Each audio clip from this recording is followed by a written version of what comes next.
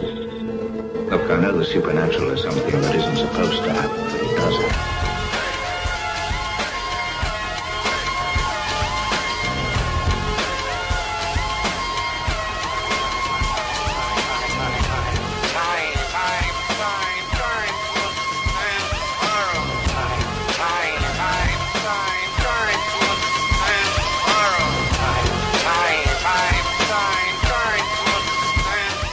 Good evening. Welcome to Spooky South Coast. I had to move the promo book, Matt, because I'm sitting down so I can't see when you turn the buttons on when it's time to talk. Oh. Because you don't give any kind of hand signal. So I should start making up a secret. Well, the usual hand signal that you give me during the Gang- course of the show Do some gang wouldn't work. signs. Because usually it's like, Yep. So, welcome to Spooky South Coast, where we talk about the paranormal each and every Saturday night. I'm a slightly stuffed up Tim Weisberg. With me is a mildly upset stomach Matt Costa and explosive diarrhea Matt Moniz. Start the show off right. Start the show off with a bang. No pun intended. But no, normally we are here to talk about the paranormal and not our various gastrointestinal ailments. And that tonight will be no That's just a exception to bonus. that. It is. It's a bonus. It's going to be one of those freeform shows, at least here in the beginning, because holiday weekend, it's understandable. People are busy, and we don't pre-tape because we it's live or nothing with us here at Spooky South Coast, and we try to be as professional as we can with very little to work with. So that's what we're going to do here in the first hour. We're just going to freeform it for a while. Then coming up in hour number 2, we'll do the Weekend Weird, and then joining us after that will be Raymond Wiley. He works for a company called the Disinformation Company. And what they are is they're a new media outlet. Well, I don't know how new. We'll discuss with them, but they're a media outlet that promotes disinformation authors, I guess you could say, people who are putting the word out there that's not the norm, not the accepted fact. And they've got a great stable of people involved with them, including Alex Jones, Jim Mars, and they're also in addition to books, they put out DVDs. They have on-demand films, and they also have like a blog on their website, disinfo.com, where you can catch, news stories that are out there that might be in the same vein. So we'll talk with him a little bit later on about what the company does, about what the other company does too, not just the company, capital C. And we'll talk about a lot of the various works that their office is doing, as well as just some general conspiracy theory stuff. And last week was the anniversary of the JFK assassination, and that always brings about a lot of conspiracy-related programming on the History Channel, the Discovery Channel. So it's something that's fresh in people's minds. So we'll talk about that and more. There's a whole wide variety of paranormal topics that we can touch upon, and we'll also take your calls. 508-996-0500. I haven't memorized the 800 number, Matt. Can you read it off the board? 1-877-996-1420? Exactly. Beautiful. I got it memorized now. All right. You know how long it took for me to memorize the Wareham phone number before? And now I got to memorize like an additional 4 numbers.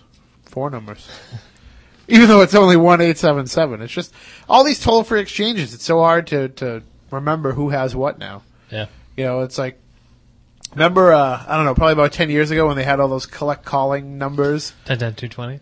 Yeah, no, but besides that, though, they also had like the 1-877, 1-888, and it was like even before that, yeah, then the 10-220s and all those. I wonder if those still work. I don't know. We should. I think I still have, I have one of those stickers they used to give out. Yeah, I had one on my fridge for the longest time. The one of the magnets. Maybe we should try I still have a Calm Electric magnet on my fridge. So. I have New England Telephone. What do you think One day, one day Matt Costa and I were just going off on a rant. We were talking about old utility companies. And we were talking about, I was doing like the New England Telephone jingle. We're the one for you, New England. New England Telephone. Part of the 9X family. We're like, what the hell is 9X? Nobody remembers that anymore, but for some reason we still do. So, we should try a 10-10-220 like Chris Balzano. Do you think? Although if we did it, and he accepted the charges, I'd feel really bad. Because, It's a lot of money to pay for a joke. I think they still make you pay the 1996 collect call rate. Yeah, so that might actually be a deal. So what's going on in the paranormal world? Matt Moniz, I know you had a chance to check out a place today, and I don't want to advertise it because I don't want to get all the crazy ghost hunting kids breaking into there. There's nothing left of the place, so that's what's unfortunate. Well, that being said, though, it'd still be trespassing if they went in there. Correct. Did you did you get permission ahead of time, or? Well, we used a phone. We phoned up certain individuals, let them know we were going to go film some stuff there. It was just a matter of going in, taking photographs. Didn't want to do anything extensive because, number one, the place is dangerous. It's all overgrown, all filled with all kinds of garbage, burnt down buildings, and it's just... Well, yeah. We're talking about a local amusement park here that's no longer in operation. We'll leave it at that. And if you are in this area, you know what we're talking about. Don't go there. Yeah, it's actually quite unsafe. But what is it about these places that it attracts people? People want to go there and conduct investigations, and they're even willing to risk getting caught trespassing. Is it a matter of because these locations are so well known to have activity, or is it just because it's more the nostalgia aspect than anything else? Well, it's both. Mm-hmm. For me, it was a nostalgia thing in the sense that I had grown up in the area and used to going there as a kid and a teenager, driving up there and spending many a good summer night trouncing through the place. And then to go back and see nothing but a skeleton of what it once was, with trees all overgrown, filled with various road fill from construction projects from here, there, and everywhere, just dumped in the place because it's a place where they can, dump their refuse. And I mean, the only ghosts that I was able to detect there were the ones in my memory. Yeah, and I can imagine what some of your memories were like at that place. It was an interesting time. It was mainly the 80s, so we go from there. Slow ride in the tunnel of love. But I think part of it too is, we talk about a lot of these residual hauntings and the fact that this energy is imprinted on a location. And I think that you're going to have that in an amusement park because you're going to have so many... All of that positive energy or energy provided, imprinting, most definitely. You have all of the concrete and masonry and a lot of stone actually laid there. And not only that, you also have some tragic history that has occurred in places like that. Sure, I know at that one in particular there was a fire in the Carousel House, the original correct. One, right? Not only that, there have been two other people that were thrown from rides and killed. Well, not thrown. One thrown from a ride and killed the other run over. Was there a death from the roller coaster? Is that the one? Yeah. One was thrown, the other was run over. And the the giant wooden roller coaster could certainly hold in some memories and some energies and. If you're into that, yeah, I guess you could. It can certainly hold in the smell of smoke from a fire. Yes. If in the 1980s, early 90s, whenever it closed, there was a lot of, just say, people grilling, and the different sausage stands they had and the picnic areas they used to have. If that wood absorbs that smoke smell, well then when somebody goes there, today was kind of damp in the morning. Right. It was nice in the afternoon, but it was damp in the morning. So if some of that dampness causes that wood to expand, you get that smell coming out. Somebody might be like, "Oh, I smell fire." It must be the ghost of that, right? Carousel fire. So you can just see how it kind of spirals from there. Well, there's also another psychological thing. When we imprint memories, we're using usually all of our senses when we're storing a memory, including smell, since it's a smell. There have been plenty of cases where people have gone back and seeing something can re-register a smell. Not all that often, although it's rare that people actually hallucinate a smell. That's one of the senses that it's almost impossible to. But as a writer, too, I can tell you, too, a smell is the hardest to describe out of any smell. So it's very fortunate for us that we retain the memory of smell because we would never be able to store that feeling otherwise in another manner without knowing what that smell is. Yeah. If you get what I'm saying. Yeah, like the smell of popcorn. Sure. Okay. It's a distinctive smell, and every smell is usually with most smells, there's memories associated with them. Well, Popcorn, you get the memories of, going to movies and amusements and things of that nature, yeah. And the memories, at least that I have of Lincoln Park were, was asking if I could go on the roller coaster and nobody would take me on. And it wasn't until years later that I got to go on my first one at Rocky Point. I was telling you earlier on the way here, I went right for the metal loop roller coaster for my first one. And then kind of everything else was downhill from there. But we have a call on the line, and if you're calling to let us know about the live stream, Matt, what's going on with that? Was the switch flipped? No, it seems to be something with the whoever hosts the live stream for WBSM. Okay, so it is down, and so that just makes you want to download the podcast even more. And we'll have it up tomorrow because we're Luann said she was going to start transcribing the show. Good luck. Poor thing. We'll speak very slowly. All right, let's go to the phones. Good evening. You're on Spooky South Coast. How you doing?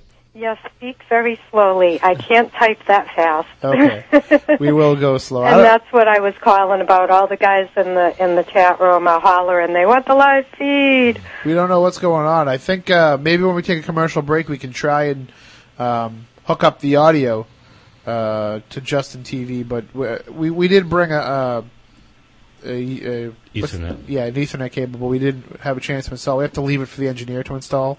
Oh. Because we're not supposed to install things here. Uh-oh. So, but we'll try, but I don't think we'll be able to get it going. Okay. That's the unfortunate thing about Saturday nights at 10 o'clock is there's no tech people around to fix these problems for us. Oh, that's not a good thing. So, guess they're all on, vacation or out partying, huh? Yeah, who knows? Or maybe they were on investigation. That's what I would be doing. Maybe they sabotaged the show. Maybe. Well, they're all saying that you should have the studio smudged again. Maybe it's about time. We did have some problems last week, and we're certainly having our share of issues around here, so maybe it's time. Did you feed the gremlins turkey after midnight?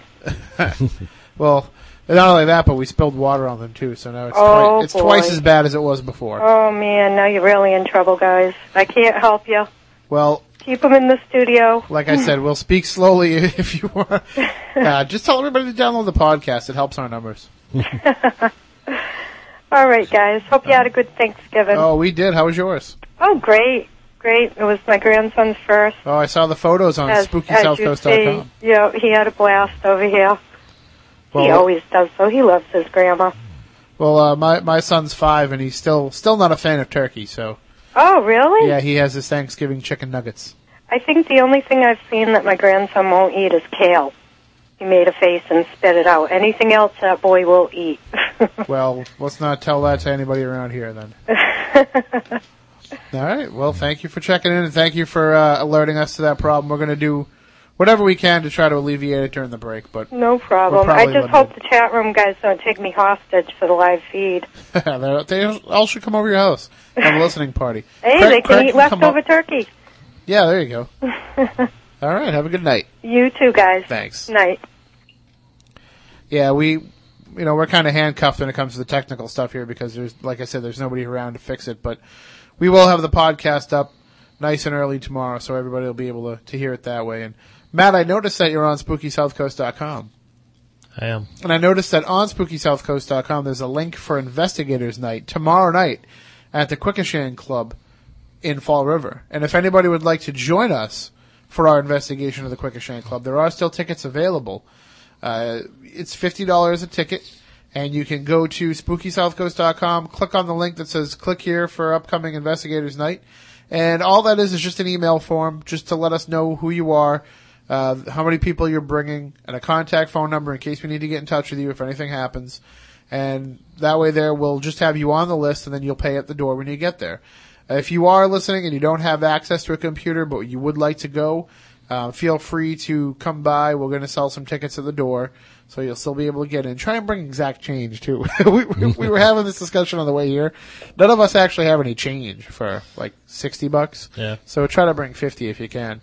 And we'll take checks. I don't see why we wouldn't. And so just as long as you have a valid ID. Yep. And the directions are up there now. the directions are up there on SpookySouthCoast.com. Well, why don't you read them to people if you can get to them? Just read them out loud in case anybody's listening and they don't have computer access, but they still want to join us. It's quite possible that people might not know where the historic Quequechan Club is on North Main Street in Fall River, but we're veterans, we're members, so we know exactly where to find it. Well, I put it up so that it'll take you right to beautiful. the Google Maps. Nice, very nice. Which can't go wrong with Google Maps. Yeah, and then it gives you the exact address. Yeah. Won't Google Maps too send directly to GPSs? I'm not sure. I believe it does. GPS. Some of them, depending upon the model. So a lot of people have GPS, and especially in Fall River, where some of the streets have two different names, and there's one ways and no ways and upside down ways. So you can go right on the website and get it. But why don't you just give everybody the address? It's 306 North Main Street in Fall River, Massachusetts, 02720. So if you want to go and you're not even sure where to find that, just head to Fall River. Head like you're heading toward Battleship Cove. When you see that big Verizon building with the 1980s satellite dishes on top there, that's it. It's right next to that. It's the white building right next to that, the Quequechan Club. And Matt's actually using the Google Earth zoom in right now so you can see who's there. Do you see Dan's car there? No, just kidding. But we're gonna have a great time. Near the Fall River YMCA. Yeah, it is. It's right down near the Armory, the Masonic Lodge, the library. It's all right down in that area. So if you're familiar with that, then you know where to find the Quequechan Club. We're going to be there tomorrow night. Starts at 6 o'clock. We're going to go till midnight. We're going to offer you a class, kind of a introduction to the paranormal if you've never investigated before and you're not really sure what types of activity that you might be able to find there. We're going to go over all that with you briefly. We're going to keep it short so that you have plenty of time to investigate. And then we're going to go all over the place. We've got the entire house to ourselves, the entire building to ourselves. And it's just a cool place. It's unlike any other place that you might have a chance to investigate because there's so much history there, but it's not intrusive. You know what I mean? It's not like you're in a museum, but at the same time, you're in a museum. In a sense, yeah. There's so many different items that have been collected over the years, things that members have donated, things that they've acquired that look like they fit the decor of the club. There's 2 huge dining rooms. There's 3 floors of different rooms that we can investigate. There's a pub downstairs with a bowling alley that once had the oldest running bowling league in America operating with it. There's old shower rooms that have been converted into bathrooms, and it's a phenomenal place. And if you get the chance to get in there, and we're going to have a relatively small group, it looks like, because of the economy and the holiday weekend, a lot of people aren't taking the trip. So it's going to be a unique opportunity. And I think these people are going to get a lot of bang for their buck for the type of place it is. It's if somebody wants to get their feet wet, this is a good place to do it, in my opinion. Because there doesn't seem to be, at least in our investigation of it, and the Dartmouth Anomalies research team has been there a few times too, there doesn't seem to be anything negative going on necessarily. There definitely seems to be a communicative spirit there who seems to have a backstory.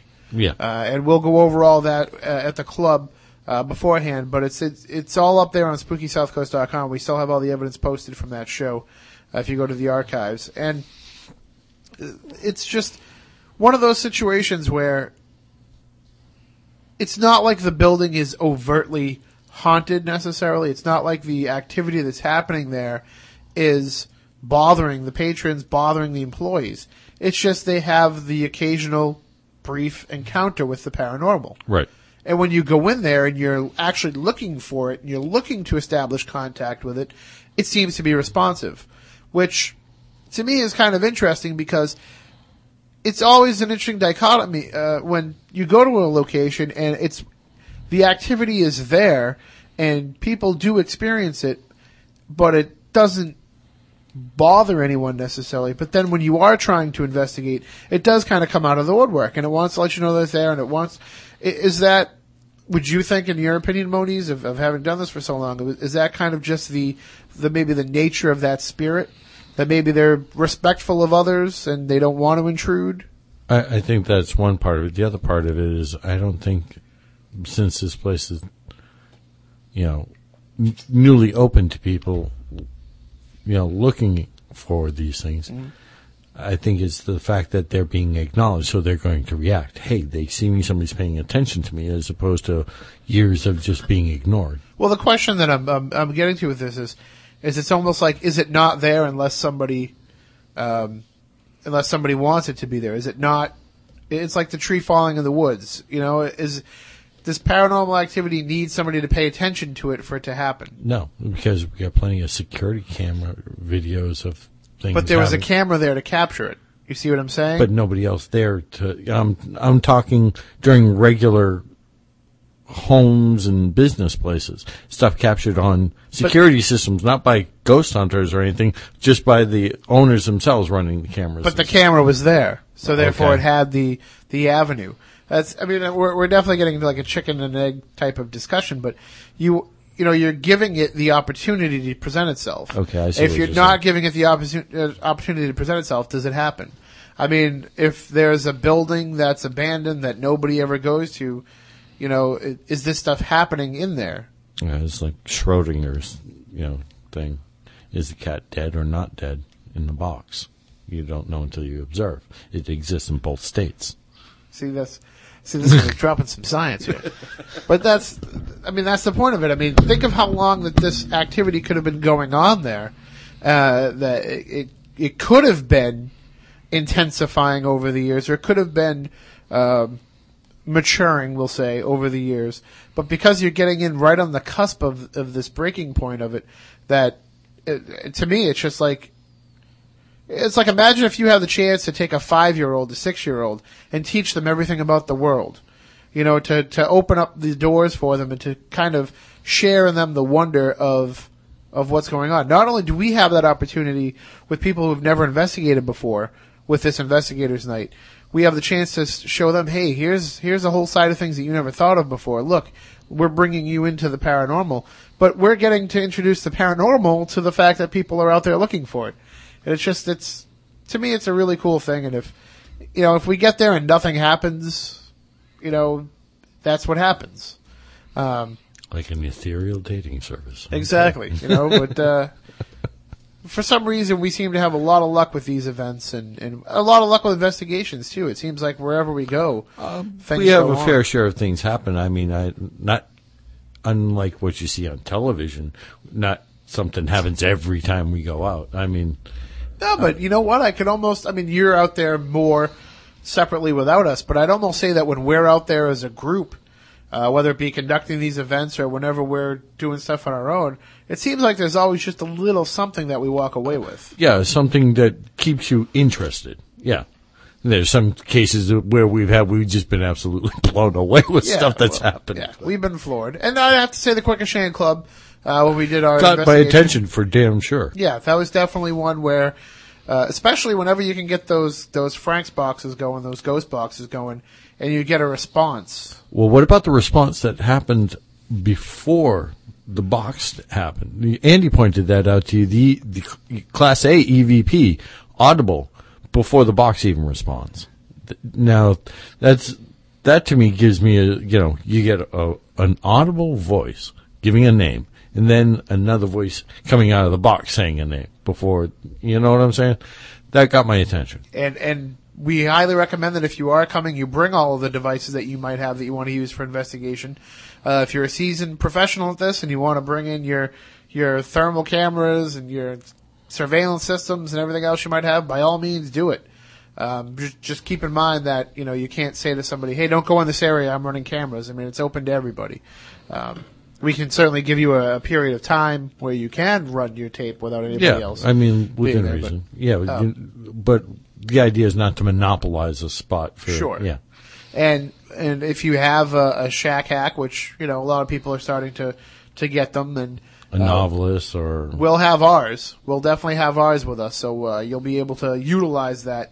If you have a digital camera, bring your digital camera. I recommend that if you want to take photos, do not use your cell phone camera. No matter how good your cell phone is. I don't care if you have an iPhone.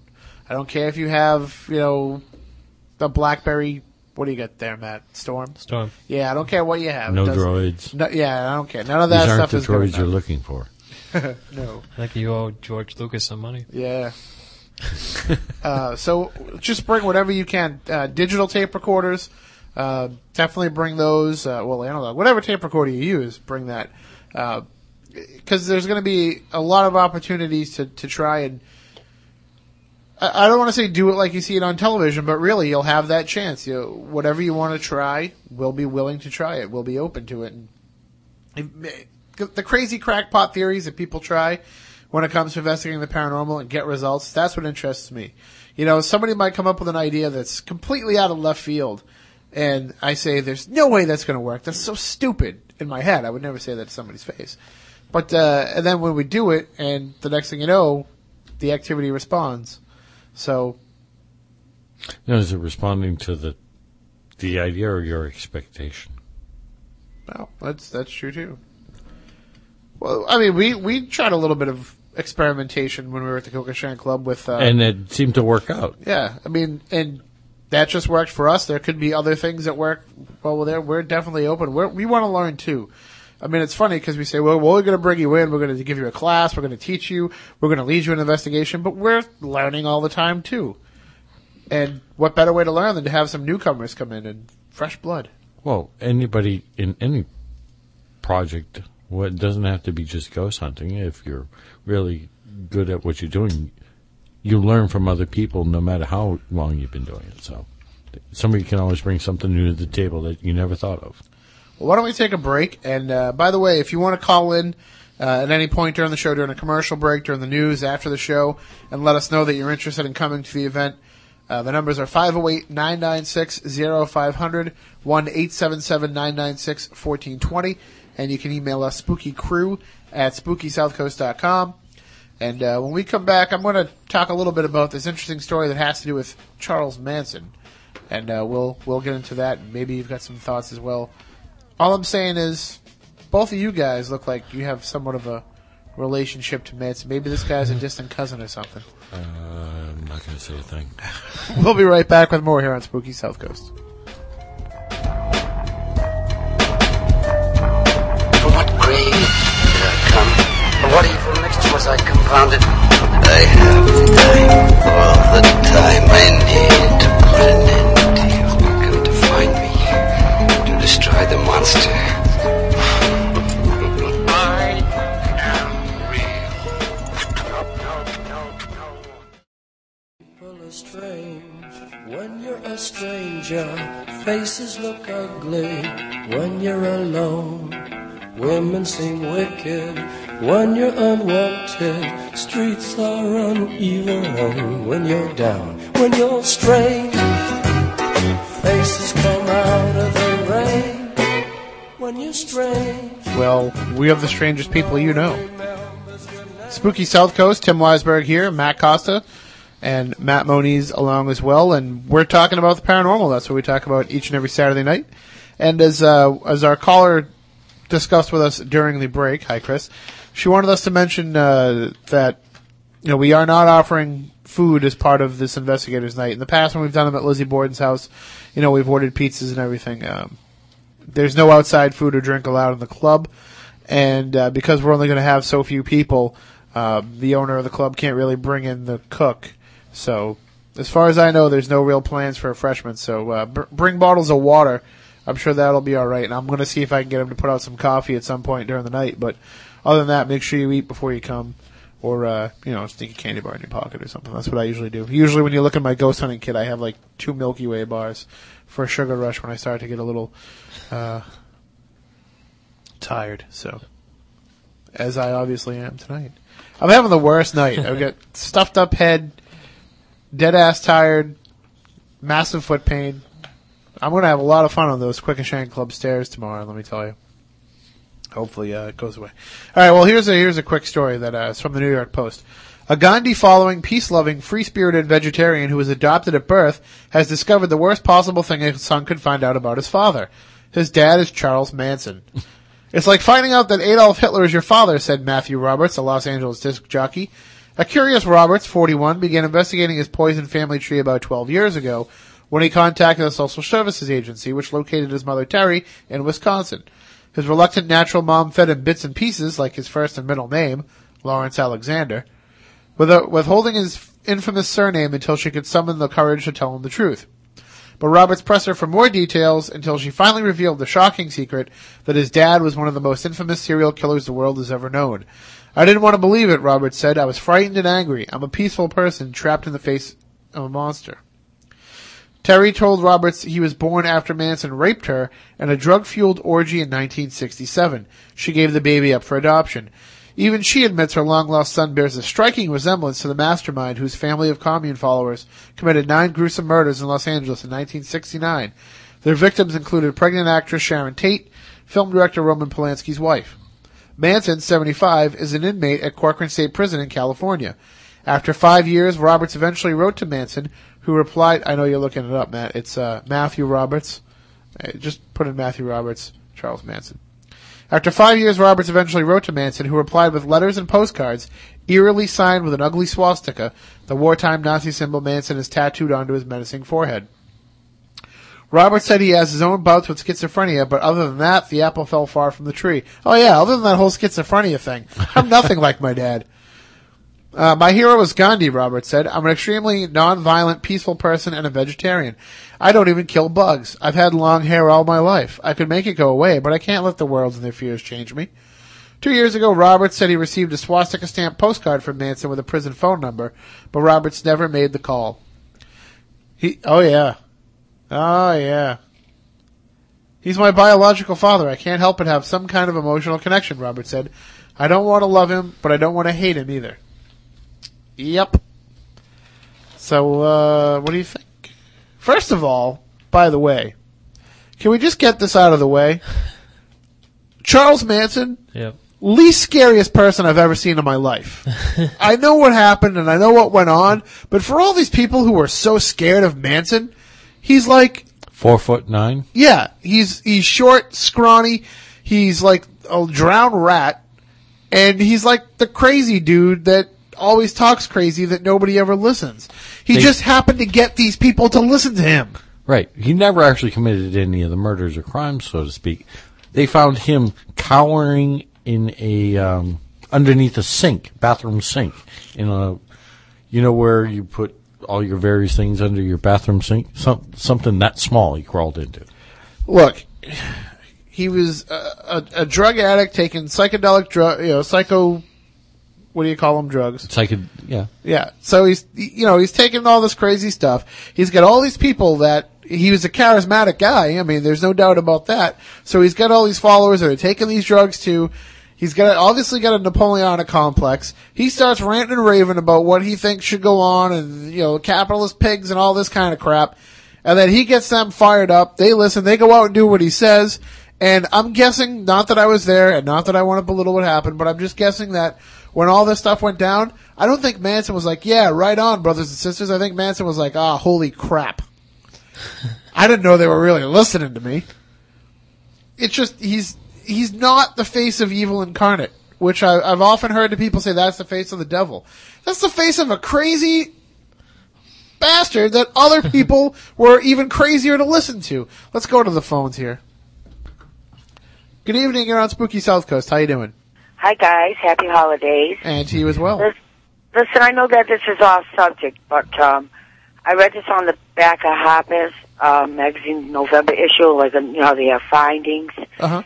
I always call you guys when I want to know something more about, news that perhaps I don't get. Sure. That Large Hadron Collider they have, they're studying the Big Bang, they study the Big Bang. Yeah. Like an atomic collider. Well, this is what findings said. It said 2 prominent physicists claim it's being sabotaged from the future. No kidding.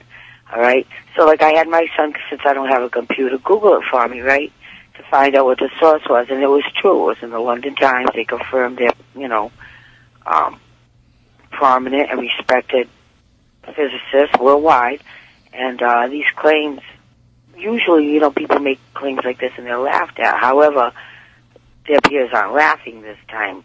So, I realize that time and space can bend and all that, but my question would be, who, why, where, what for, when, and I really can't find out anything else. I just want to know what the evidence is on. Like, is it scientific, empirical evidence, mathematical? It's a hypothesis, whatever. So, like, if you guys can find out something about it, and I know you know who knows, just like look into it for me, unless you're not interested, because it don't say who. well, what you also might find interesting is recently the collider has gone offline because it's a very sensitive and delicate piece of instrumentation, and it was because of Al-Qaeda and all that crap. No, it was a bird that dropped a baguette on a particularly sensitive piece of the thing, and it sent it off. Well, broke it. Oh, basically. You mean physically sensitive, not physically sensitive. Yes. Wow! Whoa! dropping a piece of bread, put it offline for about a week. Yeah. So that makes you wonder, though. It makes a person wonder why would a piece of machinery like that? Well, I guess it doesn't make you wonder. Look at the like space shuttles and how like it's one of the most complex things man has ever built. Yeah, a few things can go wrong. Talking about Hadrian? Yeah. Yes, it is. So, but to think that a piece of bread would like upset, it's like, and I understand what they're starting, it just makes me curious. And if it's true, or if, you know any of the sources, or why, if you could find that out. Haven't looked into it, but I will. I'll tell you that. All right, Christine? All right, thank you. Appreciate it. Happy holidays. You too. Well, I mean, if it is being sabotaged from the future, I can understand why that would be something that people would want to come back and prevent, because there's so much fear about this device as being something that's going to cause massive problems for the world. I know we've talked in the past. You think the fears are kind of overblown. Way overblown. Yeah. Knowing what the physics are about it. I mean, everybody's, it's going to create a black hole and suck the Earth. No, it doesn't have enough juice. Not even remotely enough juice to do something like that. Wouldn't a small black hole be enough? Oh, okay. To even create a black hole. Okay, right. Yeah. I mean, sustainable. You can make very small, minute black holes occur during a nuclear explosion. Okay, but I mean, there isn't enough fuel and energy to be provided to condense, something into a super heavy mass that sustains it. That's the point. In other words, it doesn't have enough juice to stay lit, basically. But there are all kinds of strange particles that can be generated after that effect. And aren't we also giving kind of the first beginning steps then? If this will create a small one, It's a future step to making bigger ones that can cause a much bigger problem. Okay, we learned the problems with this here. Here's a small scale of this, or we learned how to refine it and how to make the device even smaller for a bigger bang for the buck type of thing, because look what we've done with cell phones and computers. This is maybe somebody would want to travel back in time. That would kind of be like the time travel equivalent of coming back and stopping a TRS-80, or punching 14-year-old Hitler in the face. Something. It's like, I did something. It might not be enough to stop, but it definitely is something to look into, especially with the one thing we've never really talked about here on the show is the discussions of John Titor and his time travel, and nobody really knows if he was a time traveler who's telling us the truth about why he was back here. There was a lot of speculation that there was some technology that we were developing that he was here to stop. Maybe that's somewhat related to it. So it is definitely worth looking into. But we should have called Matthew Roberts, the disc jockey that is the son of Adolf Hitler, Charles Manson. I was just looking at the story real quickly, and that's what popped out. But yeah. Getting back to that for a minute. To me, it's I'm going to guess that helped increase the ratings for his radio show. Yeah, I was thinking that. So what I'm thinking is, we've got about 3 minutes here before the news, and then we take about a 6-minute news break. During that time, maybe we could create complete genealogical trees of ourselves and see what crazy psycho killers are in our checkered past, so that we can help increase the ratings for this show. Like, I want to go out on a limb here and say that I'm related to crazy flute playing Tim Weisberg of the same name, which I'm not, but for ratings' sake, I'll say it because I hear he's huge with the soft jazz audience. Matt Costa, are you related to mellow rock and roller Matt Costa? No, but my uncle is Norman Schwarzkopf, and I gave him that idea of calling Desert Storm, and Desert Shield. Where'd that come from? I don't know. Way out of left field. That's where that came from. I will say so. Storm and Norman. All right, Matt Moniz, any crazy branches in your family tree? A few. Ironically, we're all from Wareham, and none of us talked about our family tree being a wreath. So. All right. Now that we've had half the South Coast turn off their radios in disgust, we're going to take a break for the news. When we come back in the second hour, we'll do the Week in Weird really quickly, and then joining us will be Raymond Wiley of the Disinformation Company. We're going to talk about conspiracy theories. We're going to talk about the Georgia Guidestones, which is something I don't know anything about, and I'm interested in finding out more about that. Those are pretty cool. And we'll take your calls as well. 508-996-1420. Wait. 508-996-0500. 1-877-996-1420. Matt, instead of the swastika, please get those tattooed onto your forehead. It'll be a lot easier for me. All right, we'll be right back with more after the news here on Spooky South Coast. Yeah. All right. Welcome back to Spooky South Coast. Who knows what's going on? This is crazy. We're having lots of fun here with crazy technology. Right. Things were so much simpler when it was just press a few buttons and you're on the radio. Now we have to bring in computers and all that kind of stuff. Well, we want to get into the discussion in just a few minutes with Raymond Wiley. He's our guest tonight from the Disinformation Company, and we're going to talk with him in a few minutes, but right now we want to let you know just about a few things, and then we'll do a quick version of the Week in Weird. One is, of course, again, Investigators Night tomorrow night at the Quikasham Club in Fall River. SpookySouthCoast.com if you want to pre-register. You can also buy your tickets at the door. $50 a ticket. Starts at 6 p.m. The directions are right on SpookySouthCoast.com. And then coming up Friday at the Seaport Inn and Marina right here in Fairhaven, Rock for Christmas with headliner Eddie Money. So you don't want to miss this. It's Eddie Money, Kelly Keeling of Trans-Siberian Orchestra, Terry Luce of XYZ, Joey Mullen of Badfinger, and of course Ernie Bach and the Automatics. Ernie and the Automatics will be performing as well. So you don't want to miss this. It's a fundraiser to help benefit local families in need at Christmas time. Wayne Morrison does a great job with it. Butch Patrick, TV's Eddie Munster, he's going to be the MC. And the Seaport Inn has special VIP packages available for $199 that include 2 tickets to the event, a chance to stay overnight at the Seaport Inn, and a meet and greet with the stars, an autograph session, photos, and a special cocktail hors d'oeuvre hour too. So definitely go to their website, seaportinnandmarina.com, if you want to get involved with the VIP package. If you want to purchase Rock for Christmas tickets, just go to rock4xmas.com for more information. We've got a few pairs left here in the studio. They're $20 a ticket. If you want to come by before we leave at about 12:15, we can sell you the tickets. Again, $20 per ticket for Rock for Christmas. And if you don't get the chance to check them out Friday night in Fairhaven, well, they're at the Cape Cod Community College on Saturday night in Hyannis, and then there's numerous shows coming up around the New England area coming up. Just go to rockforchristmas.com and you can get the whole itinerary, so that'll take care of that. All right, Matt, if you're ready, let's get a little weird. More bad news. Well, I got a great show for you today with some wonderful weird stuff.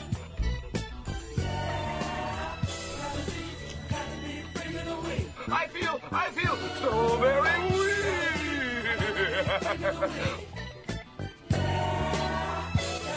The Week in Weird. All right, well, I'm going to put off the Week in Weird story that I had planned because Christine called up at the end of the first hour and mentioned the time traveler that might have sabotaged the Hadron Collider, and we mentioned John Titor, noted time traveler who's been discussed on many paranormal talk shows. Well, Moniz discussed a bird dropping bread into the Hadron Collider, and that would cause it to go offline. Apparently, though, the two theories, the two stories are kind of crossed. Now merged, yeah. Yeah, it's a little bit weird, but we did find this out from Time Magazine, actually. The Time Magazine website had a story by Eben Harrell. Did a time-traveling bird sabotage the collider? And it's interesting. Basically, it mentions that a bit of bread was dropped into the collider, and that's what caused it to go offline. While most scientists would write off the event as a freak accident, two esteemed physicists have formulated a theory that suggests an alternative explanation. Perhaps a time-traveling bird was sent from the future to sabotage the experiment. Beck Nielsen of the Niels Bohr Institute in Copenhagen and Maso Ninomiya of the Yaskawa Institute of Theoretical Physics in Kyoto, Japan, have published several papers over the past year arguing that the CERN experiment may be the latest in a series of physics research projects whose purposes are so unacceptable to the universe that they are doomed to fail, subverted by the future. In a series of audacious papers, Nielsen and Ninomiya have suggested that setbacks to the LHC occur because of, quote, reverse chronological causation, which is to say, sabotage from the future. The paper suggests that the Higgs boson may be abhorrent to nature, and that the LHC's creation of the Higgs sometime in the future sends ripples backward through time to scupper its own creation. Each time scientists are on the verge of capturing the Higgs, the theory holds, the future intercedes. The theory as to why the universe rejects the creation of Higgs bosons is based on complex mathematics, but Nielsen tells Times you can explain it simply by saying that God, in inverted commas, or nature, hates the Higgs and tries to avoid them. And I wish I hadn't read that line on the air. Now that I did so, but so there you go. There actually is a theory, Christine, that a time-traveling bird is what caused the problem, and these two well-noted physicists believe that there are numerous attempts to sabotage such devices from the future. So, I mean, this is from Time Magazine. You read it in Harper's. So this is getting some major mainstream news recognition here. The possibility of a time-traveling bird. So, there you go. Matt Costa, what do you have for us? All right. Twilight fan was bitten on the neck by a would-be vampire at the New Moon movie screening. Oh, Chris, we hope you get better soon. How old is Chris? Is he in his 40s? No. Oh. No. Local police are hunting for a suspect after a 17-year-old told officers she was a victim of a vampire-style attack. She was with a friend at the Friday night showing of the Twilight Saga New Moon at the Cinema Carousel in Norton Shores, Michigan, when a stranger sitting behind her was making sexually suggestive comments, she said. A teenager told Fox 17 News that when her friend said she wished the movie vampire Edward Cullen would bite her, the man leaned over and asked, "Can I bite you?" They ignored him for the rest of the film, but moments after this guy's smooth. Let me tell you. So she's Team Edward, you're saying? Apparently. Okay. They ignored him for the rest of the film, but moments after the credits rolled, he allegedly made a lunge for the girl. She claimed we started to walk away, and I got maybe 2 feet from my chair, and he pulled me back by my hair and bit me on the neck. He was just smiling at me in the creepiest way. She said she was left with a bite mark on her neck, which has since disappeared. Fox 17 said the man was in his 40s, roughly 5 feet tall, with glasses and a mustache. So, my only question is, Moniz, how was the movie, and where did you ditch the disguise? Sorry, I couldn't resist. Yeah, I'm sure. You're much taller than 5 feet, too. Yeah, glasses and a mustache. Could have been one of those Groucho Marx. Really? Did anybody not think there was something wrong with a 5 foot tall glasses wearing mustachioed 40-something-year-old man going to see New Moon? Did that not stand out as potential stranger danger? Not there with a daughter or something to see it? I mean, really. Stranger danger. Do you want me to bite you? I'm going to totally keep that in mind, because the next time I'm trying to pick up a teenage girl in a movie theater, that's going to be my line. Oh, boy. And, of course, having struck out, he went to see Planet 51 the next day in the hopes of picking up a 13-year-old. So. Oh, man. All right, Matt Moniz, what do you have for us? Yeah. Out of the frying pan into the fire here. From the Telegraph in the UK. A suspected gas leak at an Australian farm, which led 15 firemen and 2 fire engines to the To rush to the scene turned out to be the work of a flatulent pig. Thank you for this. I really do thank you. The farmer in Alexdale, in a town in Victoria in the southeast of the country, called the emergency services after believing he had smelt gas. When fire crews arrived, they found the real culprit, a 260-pound sow the family's children kept as a pet. Fire Captain Peter Harkin said, "We got there, and as we drove up the driveway, there was this huge sow, about 120-odd kilos, which is 265 pounds sow, and it was very obvious where the gas was coming from. We could not only smell it, but we could hear it, and it was quite funny," he said. He added, "She got very excited when the 2 trucks and the 15 firemen turned up, and she squealed and farted and squealed and farted." I haven't heard too many pigs fart, but I would describe it as very full on. Okay. There's really not much more to say after that. No, there Except isn't. I'm wondering how many of those flatulent pigs they're keeping in the parking lot here. Yeah. When we get out, but... Alright. Well, that is the Week in Weird for this week, and we're definitely going to leave the flatulent pig alone. If you have a story you'd like to contribute to the Week in Weird, just go to SpookySouthCoast.com, click on the Forum tab, go to the Week in Weird thread, drop it in there, and if we read your story on the air, we'll send you a bumper sticker while supplies last. And don't worry, Ethel, we have yours coming. Ethel's real name is Dave, so we have Dave's coming, right? We do. Send it out already? Yep. All right. Send him some good old American H1N1 with it. Got you. All right. Bring back Ebola. Bring back Ebola. We'll be right back with more here on Spooky South Coast.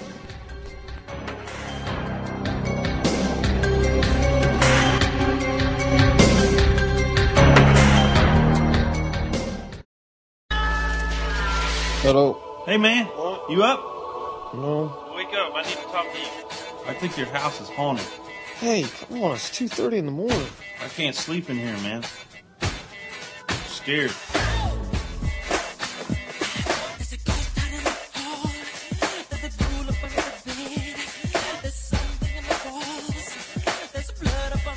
Welcome back to Spooky South Coast. Tim Weisberg here. See, I can't see the sliders from where I'm sitting. I have to sit down, though, because my foot hurts. Too much turkey, maybe? You think that might be the problem? That might be. Yeah. I didn't really have that much, actually. Actually, I'm looking forward to a turkey sandwich coming up maybe when I get home. All right, well, joining us on the line right now, we have Raymond Wiley. He's from the Disinformation Company, and you can visit their website, disinfo.com. And, by that we mean disinformation like as in counter-information, not like, disinfo right here, which, coming from our area, we have to specify that. How are you tonight, Raymond? I'm doing very well. How are you guys? Oh, we're spooktacular, as we like to say. Excellent. Well, I hope I'm coming in clear. Sure. Okay, great. Well, hello, New Bedford. It's been a year or two since I've been on the actual radio. I'm usually out in podcast land, so this is kind of nice tonight. So. Well, we'll hit you with both because we'll be podcasting this later, so you'll feel right at home. That's good. That's good. The temporal disconnect can do what it needs to do once we've got this recorded.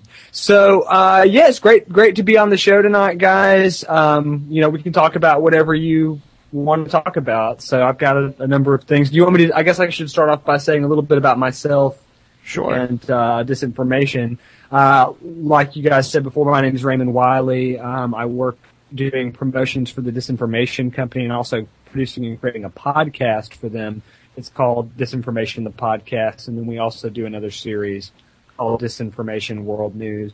And on Disinformation, the Podcast, we interview authors and filmmakers who do works that are sort of strange and unusual or sort of out on the fringe. And then Disinformation World News is actually not unlike the news segment you guys just did, where you find some weird news from the past couple of weeks and sort of try to present it in a semi-serious, semi-comical way to the audience. So, and then I guess Disinformation as a whole is a publishing company, and they distribute about 50 books and about 50 DVDs, all on sort of fringe, strange, conspiracy, occult kind of topics. So, and we can definitely talk about those kinds of themes tonight. So.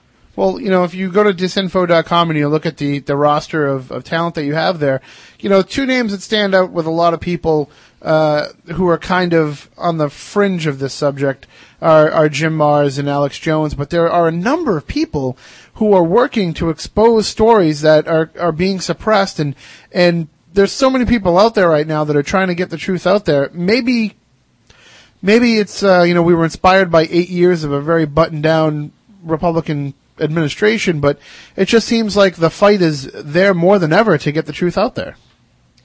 Well, that's exactly right, and we try to work with filmmakers and authors that many of them are fighting that fight in some kind of way, and they don't always necessarily agree with each other. We try to have a really free flow of ideas in the releases that we pick to distribute. So on one end, you'll have someone like Alex Jones who talks about New World Order conspiracy theories and 9/11 conspiracy theories and stuff that might get you branded slightly to the right.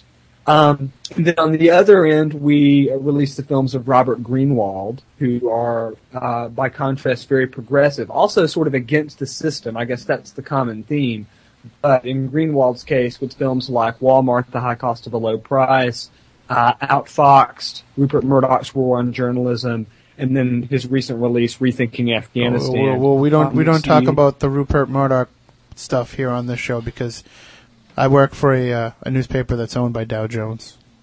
So, but not WBSM though. No, they're not related. No. So okay, you can say it, but I can't say it because I think there's something in my contract that says I can't talk down about.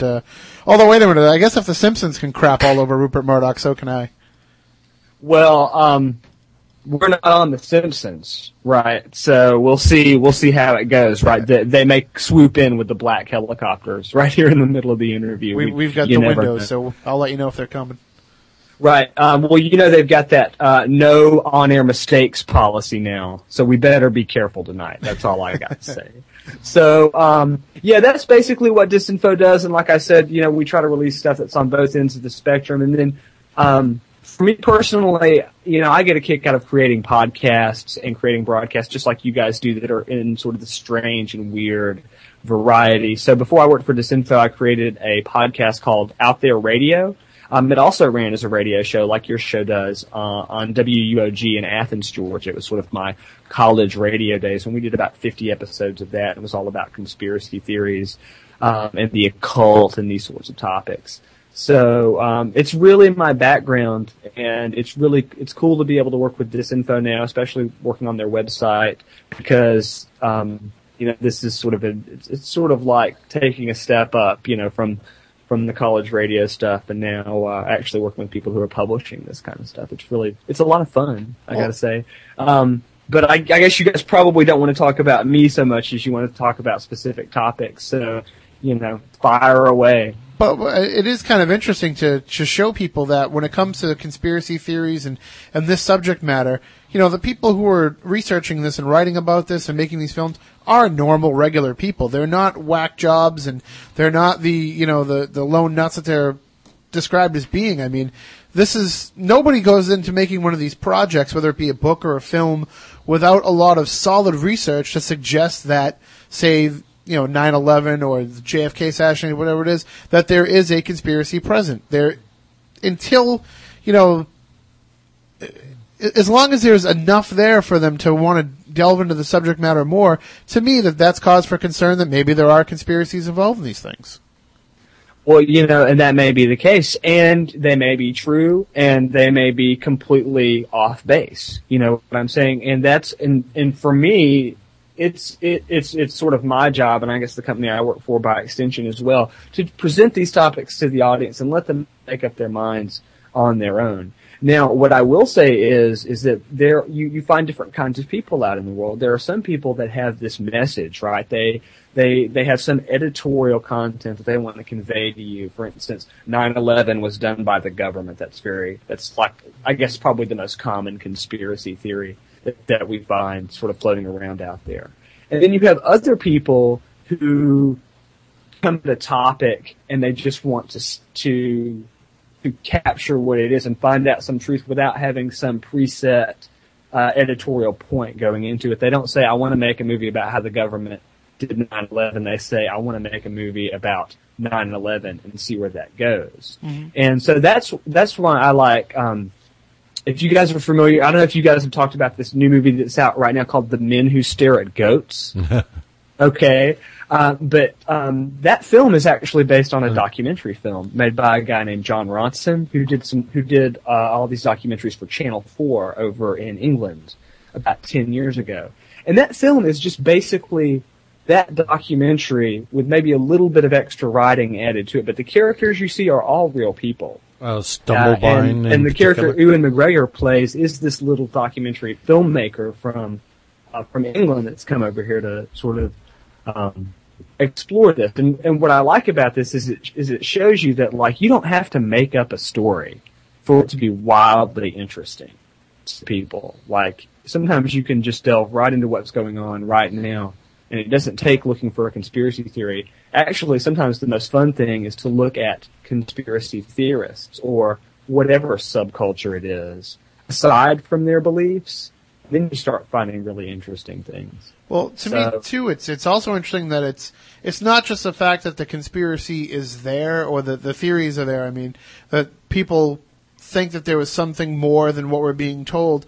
It's the fact that we've almost reached a point in our culture now where no matter what the situation is, we never take the explanation we're given at face value.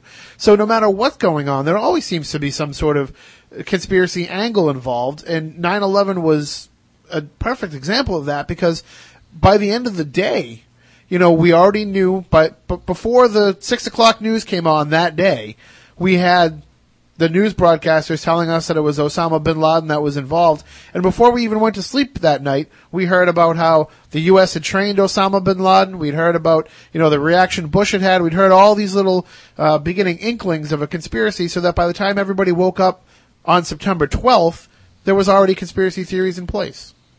Oh, absolutely. And the Bush administration started their own conspiracy theory, excuse me, on the day of 9/11. And this is really an interesting story. It has nothing to do with the mainstream conspiracy theories or whether towers were blown up or missiles into the Pentagon. It has nothing to do with any of that. It's this story, and if you go back into the news and you read about it, it's called The Angel Is Next. And it's basically this story that the White House concocted the day of 9/11 to explain why they ran out of Florida with their tails between their legs and didn't have a specific goal or purpose that whole day. They're sort of flying all over the U.S., sort of waiting to see what happens. It's like 8 or 9 o'clock before Bush comes back that night and gives that famous address to the nation about, we've been attacked and our freedom's been attacked and all that, or whatever it was that he said. But so they had to come up, I mean, looking back in the record, it would appear that they had to come up with some kind of cover story that day to explain why Bush was flying to, NORAD headquarters and into some Air Force base in Louisiana and all this stuff. So what they said was that they got this credible threat on Air Force One. Now, in subsequent days, like just a few days later, they just completely retracted all of this. Because there was no proof at all. And, no one in the loop ever heard about any threat on the president that day. But you can probably remember it from the news reporting that day if you think back to that day. And I read Ari Fleischer's press conference, that first one on that next morning, and he talks about that, and the press asks him over and over again about it. So there you go. It's a story that never happened. There was probably never any sort of threat on George Bush the day of 9/11. But there you go. There's the White House creating the very first conspiracy theory about 9/11. Well, so if from day one, even the administration is willing to just lie about anything that went down that day to cover themselves. It's interesting that you mentioned that, though, because there was a website that recently released this week, supposedly through a government source or a phone company source, however they got it, this website got a hold of all the text messages that were supposedly sent during the hours that 9/11, the attacks, and the ensuing hours of the just everything that went on after that. And if you remember, the phone lines, the phone systems were so clogged that text couldn't go through, cell phone calls couldn't go through. I know Verizon's building was under attack too, and that was one of their main headquarters. They were involved in when the towers went down, their building went down as well. So this site supposedly got a hold of all the texts that were tried to be sent at that time and posted them up on the internet. And it specifically has text that mentioned the Angel, which is being the code word for Air Force One, and it mentions the code words for Bush's daughters. So it definitely seemed like at least somebody was putting that information out there, even as the attacks were going on. And that could very well be the case. And I guess, I don't want to get too much into the 9/11 stuff tonight. I mean, I guess I've seen most of the films in the genre. But what I'll say about it is this, is that you have to watch out, right? Because if you watch 4 or 5 documentary films in the same night, and they all have the exact same editorial content, or they're all trying to prove the exact same point to you, that's not a balanced argument. And that's not a basis from which you could make a decision on. Like, say you had to make a decision about, your religious beliefs. And say a representative of the same religion came to your house 5 times in one night, as opposed to 5 representatives from 5 different religions. Could you really make an informed decision if you'd only heard one side of the story? And that's what I worry about 9/11, is that people on both ends of the spectrum, people who think all the conspiracy theorists are bunko and that they're crazy, and then people who think that, they've got to stop this new world order because it did 9/11. There's a middle there where you can sort of sit and explore and have some sort of intellectual discovery and not have to take on a fundamentalist belief on either end. And that's, I guess, what I would tell people going into studying any sort of conspiracy theory or alternate version of the history we normally hear, is that, yes, history isn't always like we think it is, or it isn't always what's told to us in our school books or whatever. But that doesn't mean that the person with the alternate view is right. Because the alternate view can also have a cult of personality of their own going. They can have their own little mini New World Order, their own mini tyranny going in their own lives. And, it's just as easy to become a slave to government propaganda as it is to become a slave to somebody like, say, Lyndon LaRouche, for example. Well, I mean, that is one problem that you encounter doing a show like ours and the shows that you put on, where, it seems like when you put an idea out there, when there is a conspiracy theory out there, there's a segment of the population that's immediately going to attach onto that, no matter what it is, because we so often don't get the complete story in the regular news media, so that when facts come out that don't jibe with what we were told by the Associated Press or CNN, well, then the alternative must be true then, because otherwise, why would they have suppressed it? That's exactly right. And that's the thing, is we're used to the government lying to us, because guess what? The government does lie to us. So the thing is, though, is it becomes like this Chicken Little thing. Like, the sky isn't falling every time. Okay? So you have to sort of take things with a grain of salt. You can't believe every theory you hear about the government, even though you know the government is capable of doing evil. Well, I agree with the idea that the government always lies to us, but I don't think it's for the reason people think. People think that the government lies because they have something to hide. I think the government lies more because they don't want to take the time to explain. They don't want to have to explain. Or the other more truthful end, they don't really know. Yeah, that's true too. Well, that's exactly right. I mean, and this is the last thing I'm going to say about 9/11 is you're right. Like, Richard Clarke made that call 1 hour into the attack. He said, "This is Osama bin Laden. This is absolutely who this is," and that has never changed from the very beginning. So, but I have nothing that's like some huge concrete evidence that I could show you to prove that it was otherwise. So I'm not going to sit here and be the conspiracy theorist. You know what I'm saying? I'm just going to say that I've looked into conspiracy theories and I think they're really interesting. I'll give you one. I was going to say, I'll give you one final line on 9/11. It definitely was a conspiracy. No matter who was involved, they conspired to get it done. So, That's right. Even if it was the exact hijackers that we've been shown pictures and given the names of, even if it was exactly those people, that's a conspiracy. That's exactly right. So, but here's one thing about the conspiracy subculture in general, and I've been around this for 5-6 years now. Here's one thing about the conspiracy subculture that rubs me the wrong way sometimes, and that is that people have a tendency to look at, I guess, non-evangelical religious viewpoints, and and they say, oh, well, that's Satanism, right? They say, okay, there's this New World Order out there, and what's the worst thing the New World Order can do if you have one sort of belief system, and you say, okay, well, the New World Order must have the opposite belief system of that. But here in the United States, most people are Christian, so this idea of Satanism gets tacked on to the idea of a conspiracy theory. There's this cabal up there somewhere, and they worship Satan, and they do magic and all of this stuff. And another thing that I've studied about like our culture here in the country at large over the past 4 or 5 years are these ideas of magic and esotericism, the occult, paganism, things like this. And if you're worried about the government coming down on you, and you're worried that there are all these pagans and stuff out there that are going to get you, you're way off base, because yes, there are people who believe these sorts of like pagan and magical kind of paths all over the country, and that's growing as the years go by. But they're just like you, and they're not part of some government conspiracy. They are just like you, and they're probably your neighbors, and they're probably pretty good people, But they really get these sorts of ideas really get a bad rap, like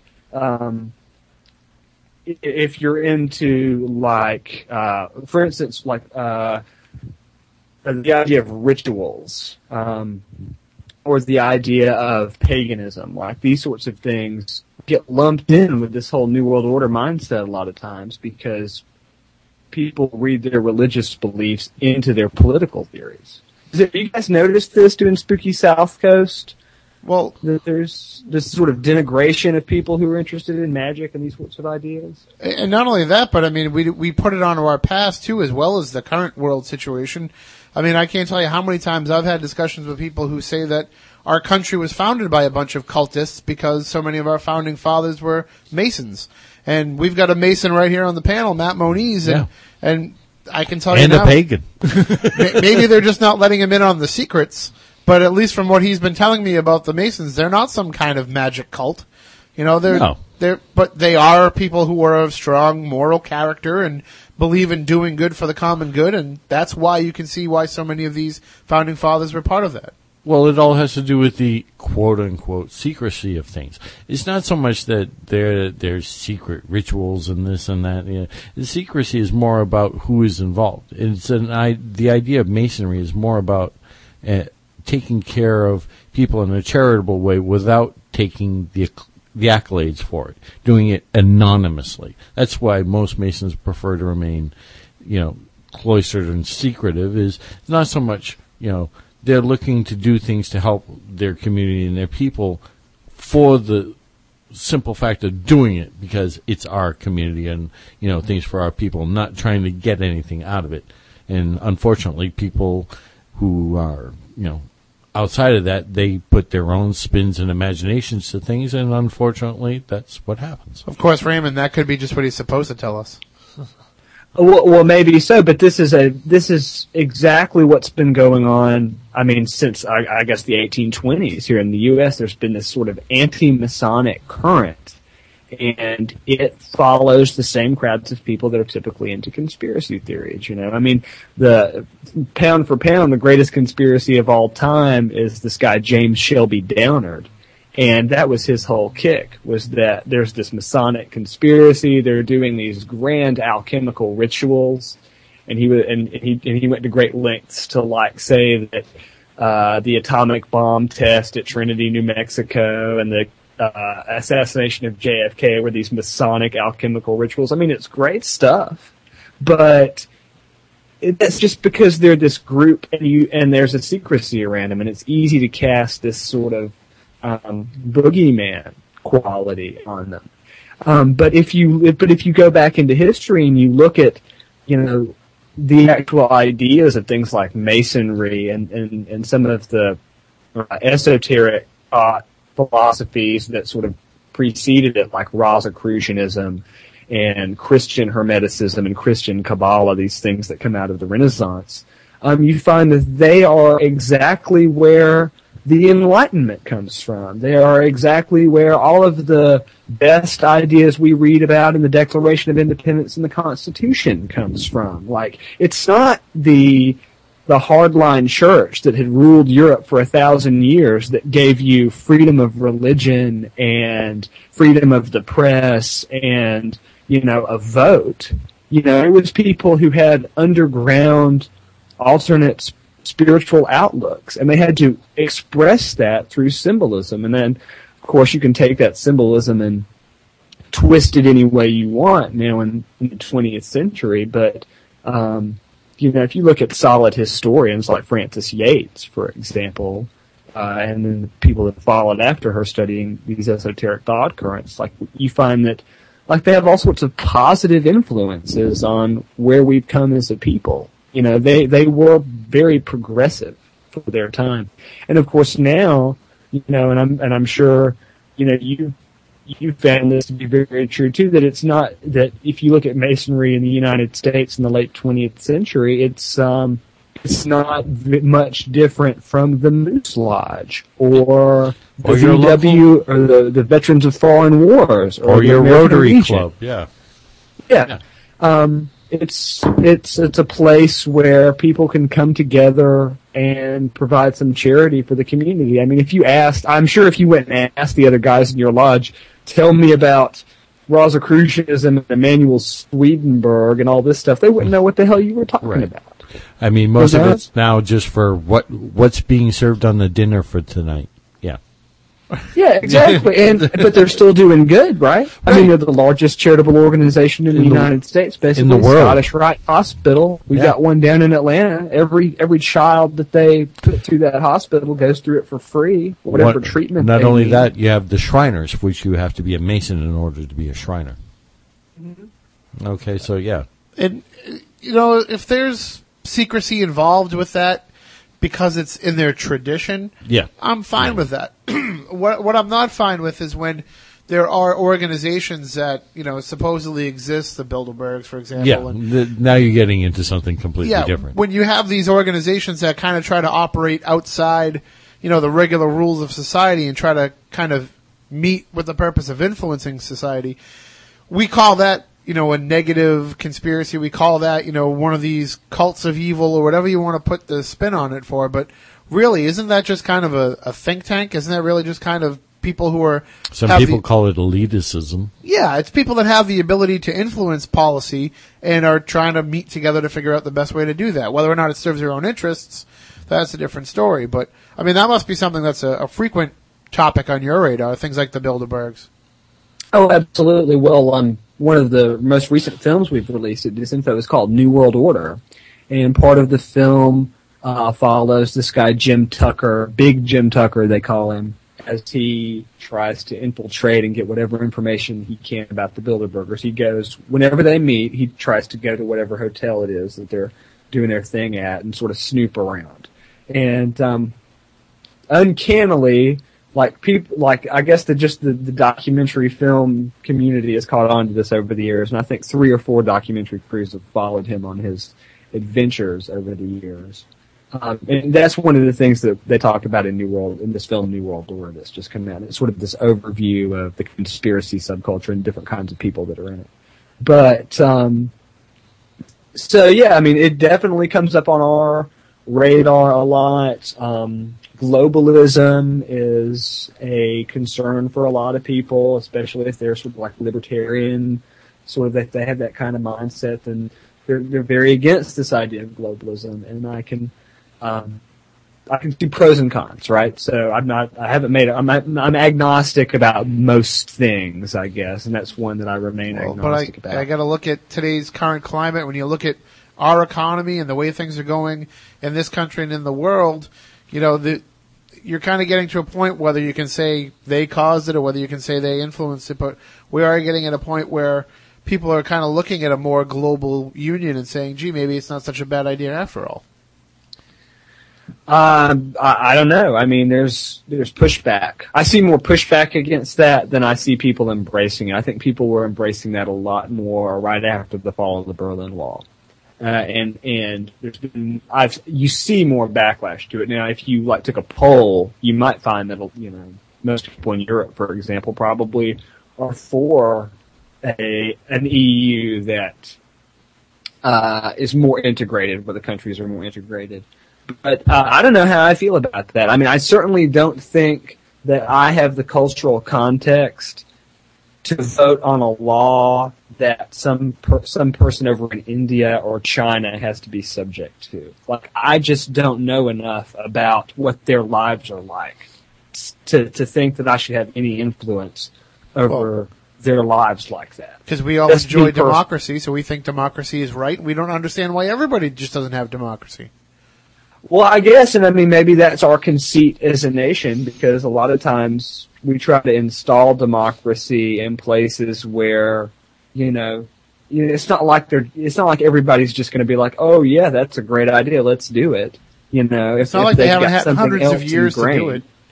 It's not like it's a new concept. I mean, it's been around for a while. Well, we're going to be running out of time soon, Raymond. And one thing I definitely want to ask you about, before we run out of time is something I'm not familiar with, the Georgia Guidestones. Ah, good stuff.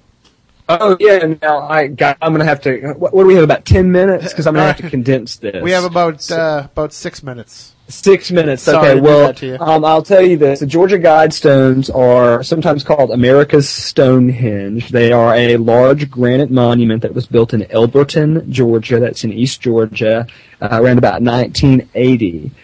They have 10 guidelines for guiding the future of humanity after some terrible thing happens on them. So they are in many ways a relic of the Cold War. Okay?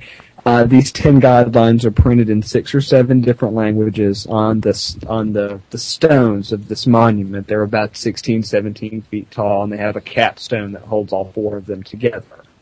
Okay? They've become a nexus for conspiracy theorists and researchers who believe that they are some sort of sign that the New World Order is going to wipe us all out, and this is going to be like their monument for after they do their Malthusian apocalypse or whatever. And I live about 50 miles away from this monument here in Georgia, and have researched them quite a bit, and I find the accusations of conspiracy surrounding them to be utterly absurd. And what's sad about it is all of this has led to them being defaced and vandalized over the course of the past year, especially since the Obama election. And it's just been sort of this sad story. A fellow came in and wanted to have them built. He wanted to remain completely anonymous. He used the pseudonym R.C. Christian, which could be some link to those Rosicrucians that we were talking about earlier, or some kind of other fraternity that he may have belonged to. But it's obvious that he put up his own money because the project ran out of money before it was over with, and the stones were not as large, or were there as many of them as the original plans were. So if Rockefeller and the Rothschilds and the New World Order, or whoever you think it is, built the Georgia Guidestones, then I don't know why they ran out of money in the middle of it. But what is interesting is they are this sort of monument to an idea of enlightenment and a more environmentally friendly society.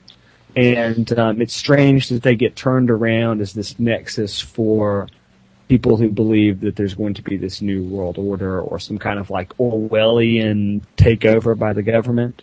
I mean, I'm not even discounting that as a possibility, but these monuments have really nothing to do with that. But they're very interesting to study, and they're very provocative because one of them says that you should maintain the population below 500 million.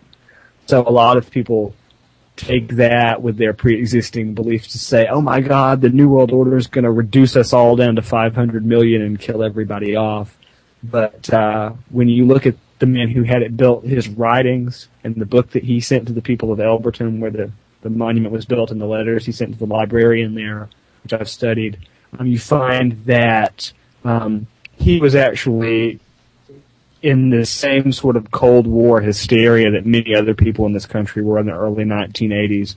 It's the same sort of hysteria that surrounded films like War Games, and the day after, he was afraid that there was going to be a nuclear war, and things were going to go all Mad Max after that, and he wanted to build this monument to stand after something terrible happened. So, if you're interested, you can read about them on the internet, and you can always visit sunny Elberton, Georgia, where they build granite monuments. So, well, I would definitely like to have you come back on sometime in the future, and we can do a whole show on them, because like I said, I hadn't heard of them, and it just, to me, it's fascinating that there's an altruistic, endeavor behind it, and how it can be turned around, and it's what we're talking about here, how we've become in the mindset now where everything's a conspiracy. It really can be that way, but even after we've said all this, be mindful. Do not trust the government, right? So anyway, I guess New Bedford, I'm running out of time here, so thanks for listening tonight. All right, we'll talk to you real soon for sure. Right, my name is Raymond Wiley, and visit my website, www.disinfo.com. All right, thank you very much, Raymond. Have a good night. You too. Bye-bye. All right, that was Raymond Wiley, as he said, of the Disinformation Company. Disinfo.com is the website. Highly recommend it. Check out some of the works they have there. You're going to hear a lot of their authors and filmmakers on our airwaves coming up in the future, because we definitely want to get the information out to you, the disinformation out to you. We want to make sure that we give you all the information you can have to make your own informed decision. So, again, remember, real quickly, just a few things for this week coming up. Tomorrow night, Quequechan Club in Fall River, Investigators Night, $50 a ticket, still plenty of space. You can either email us, spookycrew@spookysouthcoast.com, you can go on our website and sign up there, or you can just show up at the door and let us know. Again, please try to bring exact change, help us out. And then on Friday, December 4th, Rock for Christmas right here at the Seaport Inn and Marina in Fairhaven. Eddie Money's going to be the headliner, as well as Ernie and the Automatics, Kelly Keeling, Terry Alous, and Joey Mullins, so you don't want to miss that. It's going to be an outstanding show. They always put on a great performance no matter what, and the fact that you can see Eddie Money 5 minutes from home for only $20 a ticket, you can't beat that. So rock4xmas.com, rock4xmas.com for more information. We have a few tickets. If you're out in the car and you want to swing by and grab a couple before you go home, we'll be here for about another 10 minutes. But until then, we'll be back next week, probably exhausted between the Investigators Night and Rock for Christmas, but we will be here, and we're going to have joining us, it's going to be kind of a different show than what we normally do. We've done psychic shows before in the past, where we've had, psychics come on and they'll give you a reading over the air, and you'll come away with something from it. Well, we're going to have John Lucas, who has a website, beyondhealingjohnlucas.com. And what he does is he can actually help alleviate your pain over the phone. It's going to be a fascinating night, I think. Instead of just getting, a prediction for the future as you do with a psychic, we're going to have somebody who can actually make an immediate, instant impact in your life. John Lucas is going to come on, and he's going to help heal whatever ails you just over the phone. So make sure you tune in for that. You don't want to miss it. And we'll take plenty of calls throughout the course of the night. So until then, for Matt Moniz, for Matt Costa, I'm Tim Weisberg. We want you all to stay spooktacular.